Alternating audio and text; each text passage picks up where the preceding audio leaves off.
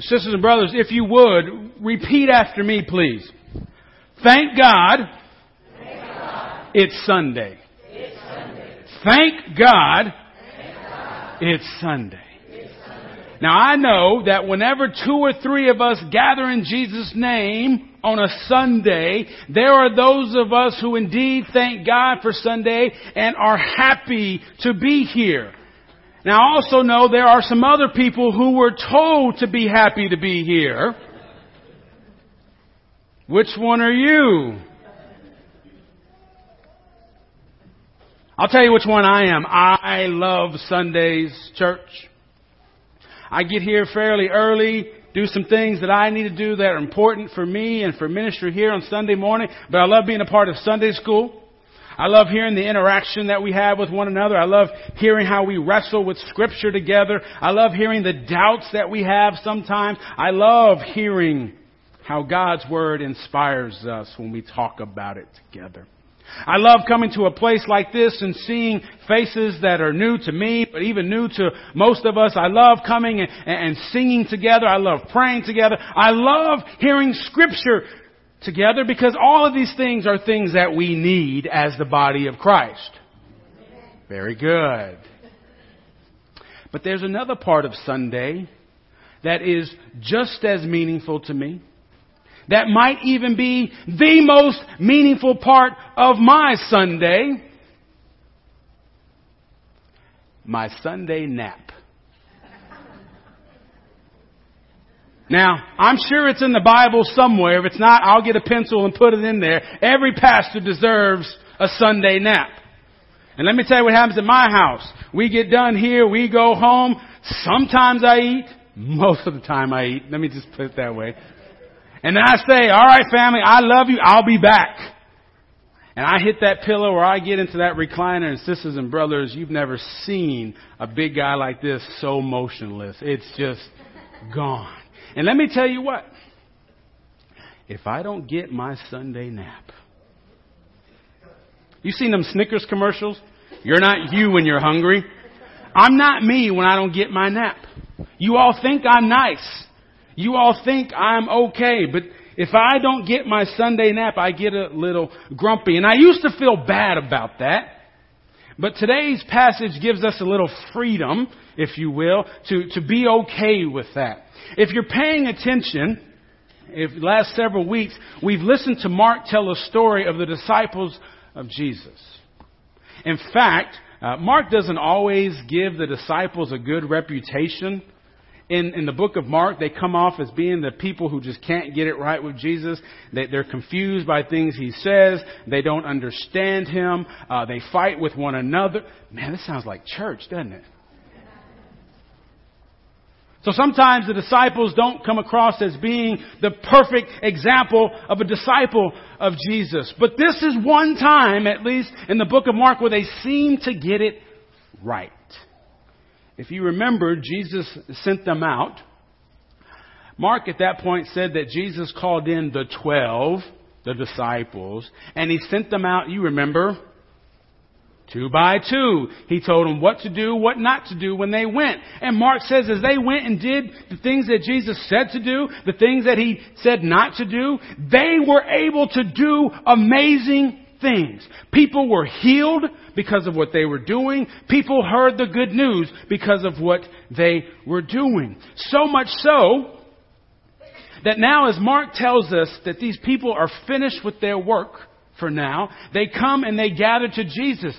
But Mark says the apostles come to gather around Jesus. Now that's an upgrade for Mark to call the disciples that. A disciple in and of itself is a learner.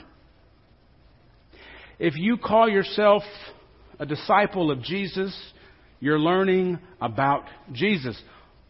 The assumption is you're learning how to follow Jesus. An apostle is someone who is sent out. Jesus gathered all those learners and he sent them out 2 by 2. And because they did what he said to do and what not to do, they saw amazing things. Mark recognizes that and he says, you know what? These guys, at least for this time, they were apostles. They did it. Good job. And you know it was a good job. One, because Mark already told us, but you can almost feel the excitement as they're gathering around Jesus, telling him everything they saw, telling him everything they were able to teach the people. You can almost feel the excitement. You can see the smiles on their faces. And Jesus, he recognizes something. These guys have been busy. And it's been a good busy. They went and did what I told them to do. Good things happen.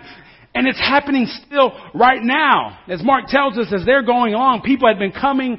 So many people had been coming that they didn't even have a chance to eat. That scares people like me, friends.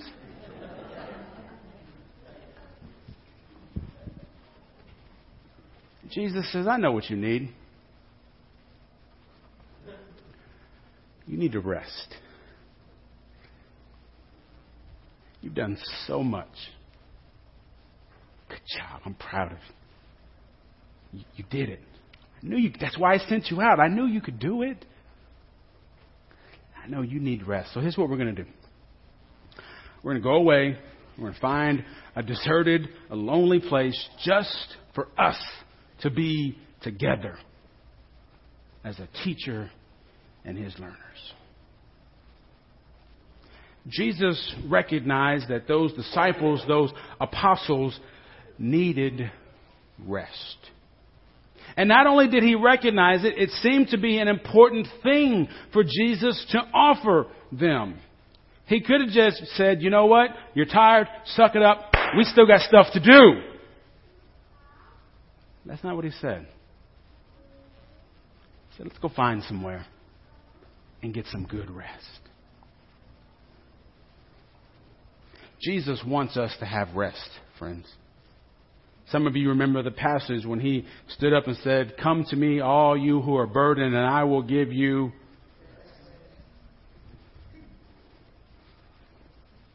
And you would think, being the creator of the universe, being the one who put everything into order, being the one that the mountains worship with their song, you would think that he would have been able to find some small place where they could be alone. But as you see, as you hear in Mark, Jesus wasn't a very good travel agent. Let's go find a place where we can be alone and rest. Well, you know what? They can't find a place. Because they get on their boat to go to that place, wherever it is, and people follow them even still. People they recognize Jesus, they recognize those guys who've been going around saying and doing what they've been saying and doing, and they want more, or they want to hear it for the first time for themselves. They want to be a part of it. They want to be able to hear Jesus, to touch Jesus. And I can imagine some of those disciples thinking, we had them first. But here's what Jesus does. They're looking for that place to find rest. Mark tells us that Jesus had compassion on those people because they were like sheep without a shepherd. And so he stopped everything that he was doing.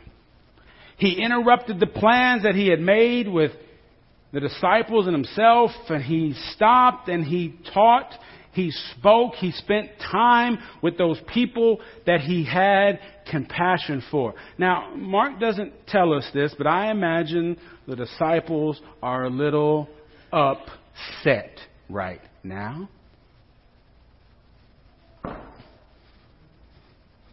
You said we were going to go somewhere, Jesus.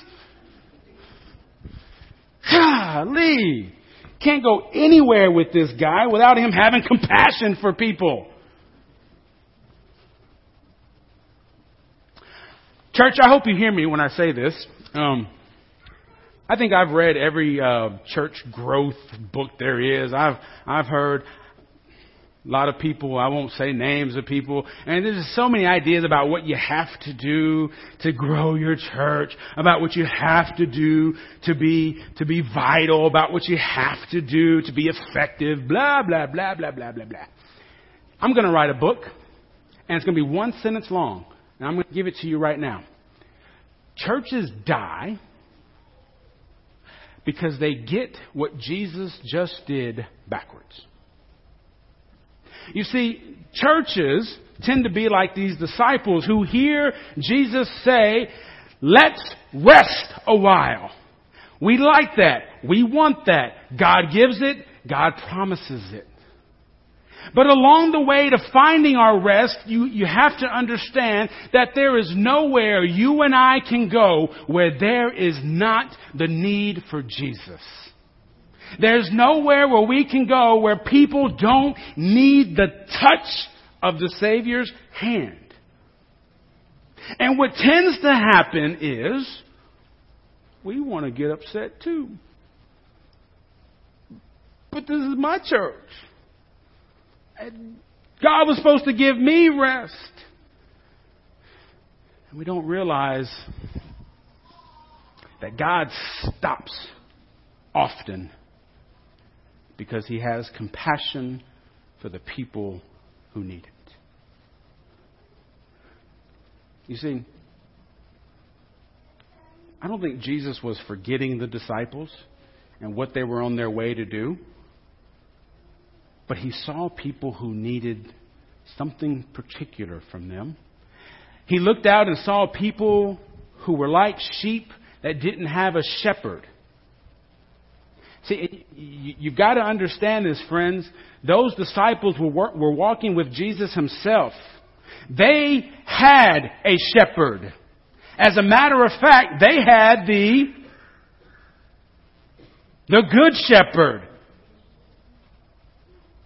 They were walking with the shepherd. The shepherd was leading them. Anywhere they went, they had the shepherd's hand around them. Jesus saw people who didn't have a shepherd, and He had compassion on them. And what churches do is we mix that up. When God wants us to stop and have compassion for those people who don't have a shepherd yet. You see, our focus gets a little twisted.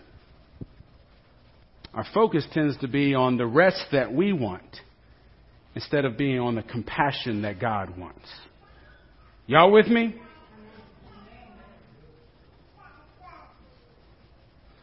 If we could figure that out as the church,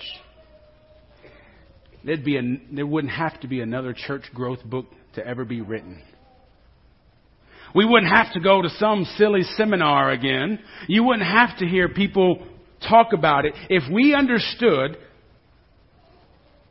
what Jesus just did, even though the rest was important for the disciples, what Jesus stopped everything to do was to show compassion for the people who didn't already have a shepherd.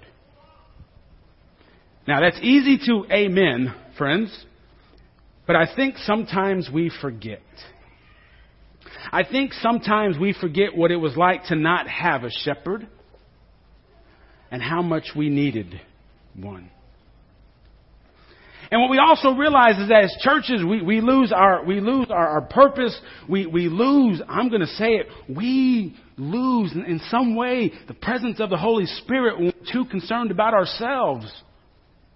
You ever been to a church and you think, well, that was a waste of time? Usually it's those churches that focus on themselves that feel like that. But even as individuals, as people, when you and I can learn to have the kind of compassion for those people who don't know what it's like to be loved by God, when we miss that element, we're missing something important in our own life as well. Amen. That's right.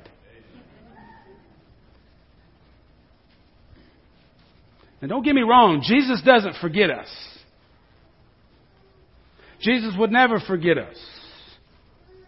I'm sure eventually those disciples and Jesus found that quiet time that they needed. And I want you to realize this, that if you saw, we skipped over some verses. And that's kind of disturbing to me because we skipped over some powerful verses. These are home run verses for preachers.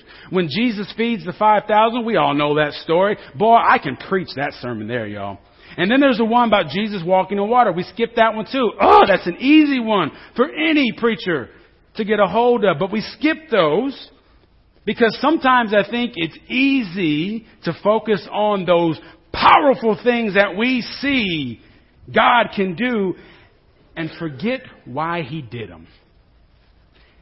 See, there's no feeding of the 5,000 if Jesus doesn't have compassion for those people He sees. And there's no walking on water if Jesus doesn't care for those disciples. We miss out on so much of the power of God when we cut out the compassion of Christ in our own hearts. We could be seeing lives touched every single day as long as we take the focus off of ourselves and put it to where God's focus is. For those who seem like sheep without a shepherd. Because this is what we learn as people who follow God. Under a regular sense of thinking, it feels like, well, if we forget about ourselves, nobody's going to take care of us. If we focus on other people, if we do everything we can to show compassion to other people, well, who's going to take care of us? What's this guy's name? Jesus. There is an abundance of grace, friends, that is available, that is here for every single one of us. And what I want you to hear me today say is that Christ doesn't just give us rest. Christ is our rest. Friends, we have a shepherd. As a matter of fact, we have the good shepherd, just like the disciples did. And when we continue to follow Christ with our lives, we have that rest ourselves. Even if we don't get our Sunday nap, even if we don't get to get away, we have our rest. And that rest is Christ Jesus Himself. Now, the rest may come in a nap in about 2 hours or so. But the rest may also come in the form of an answered prayer. Think about how hard it can be to pray and to pray and to pray. And the relief it is when you can say, God just answered a prayer. Rest may come when you and I decide that it is time for me to commit my life fully to God. I've been out searching, finding other things to do, finding other ways to fill my life. But I understand today that my only rest is when I offer my life completely to God.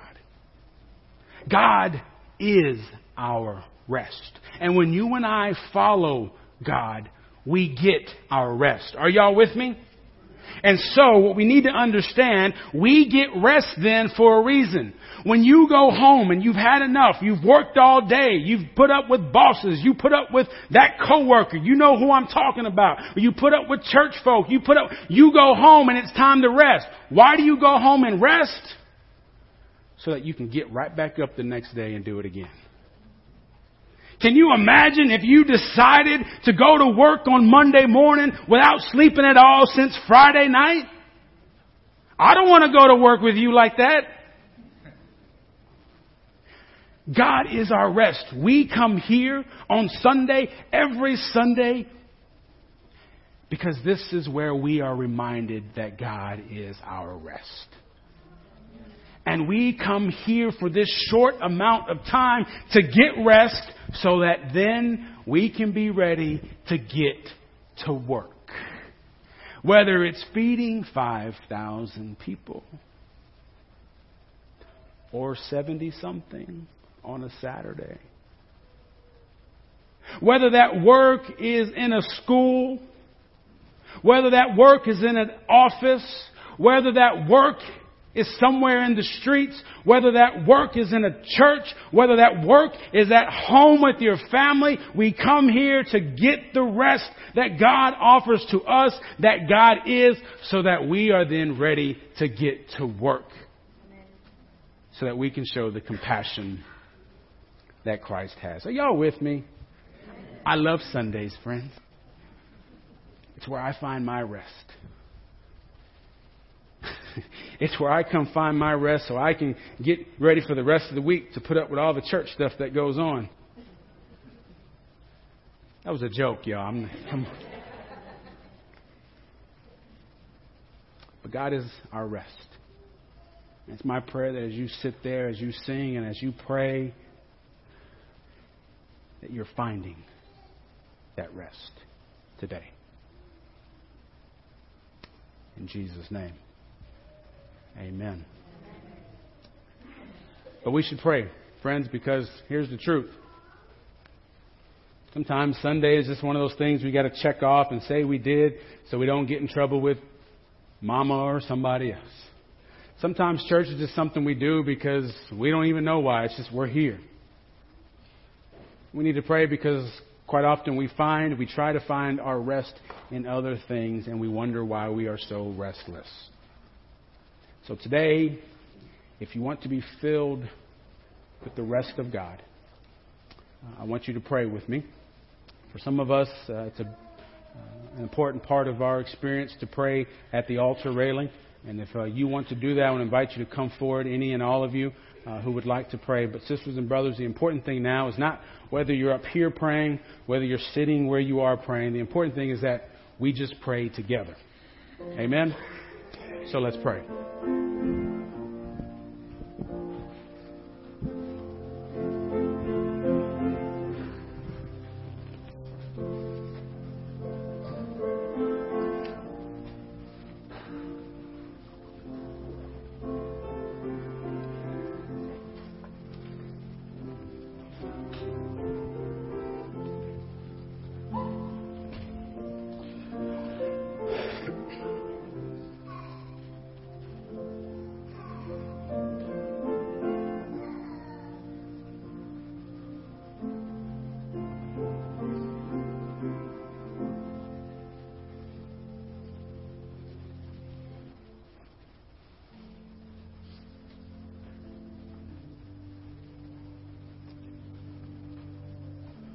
Oh God, we are here this morning because we know you have called us to be here. This is a good place for us to be, Lord. A time for us to connect with your people and a time for us to connect with you. So God, we thank you for this opportunity that we have to worship together. This time when we have to recommit our lives to you and to be ready for the things that you want to do in our lives and through our lives. But God, we do want to ask for your forgiveness because there are plenty of other things that would seek to take us away from you. There are other things that can take our attention away from your power and your promise. And too often, Lord, we respond to those things over you. But today, God, we have heard that you want to offer us rest and that indeed you are our rest. And it's our prayer that we could all find that now in this moment. Fill our hearts, Lord, with the presence of your Holy Spirit, so that as we are reminded that we are loved by you, so that as we are filled with your power ourselves, we can be ready to show compassion just like Jesus did, so that we can be ready to serve your world with the heart that we need. God, all of us are here. We are all the same in your eyes. And you are ready to do great and powerful things among us. And God, for that we are thankful. And it's our prayer now, as we commit ourselves to you, you would use our lives to be a blessing to your world. And God, we pray all these things in the name of our Lord Jesus Christ, who is teaching each one of us how to live with this compassion when he taught us how to pray this prayer. Our Father, who art in heaven, hallowed be thy name. Thy kingdom come, thy will be done, on earth as it is in heaven. Give us this day our daily bread, and forgive us our trespasses, as we forgive those who trespass against us. And lead us not into temptation, but deliver us from evil. For thine is the kingdom, and the power, and the glory forever.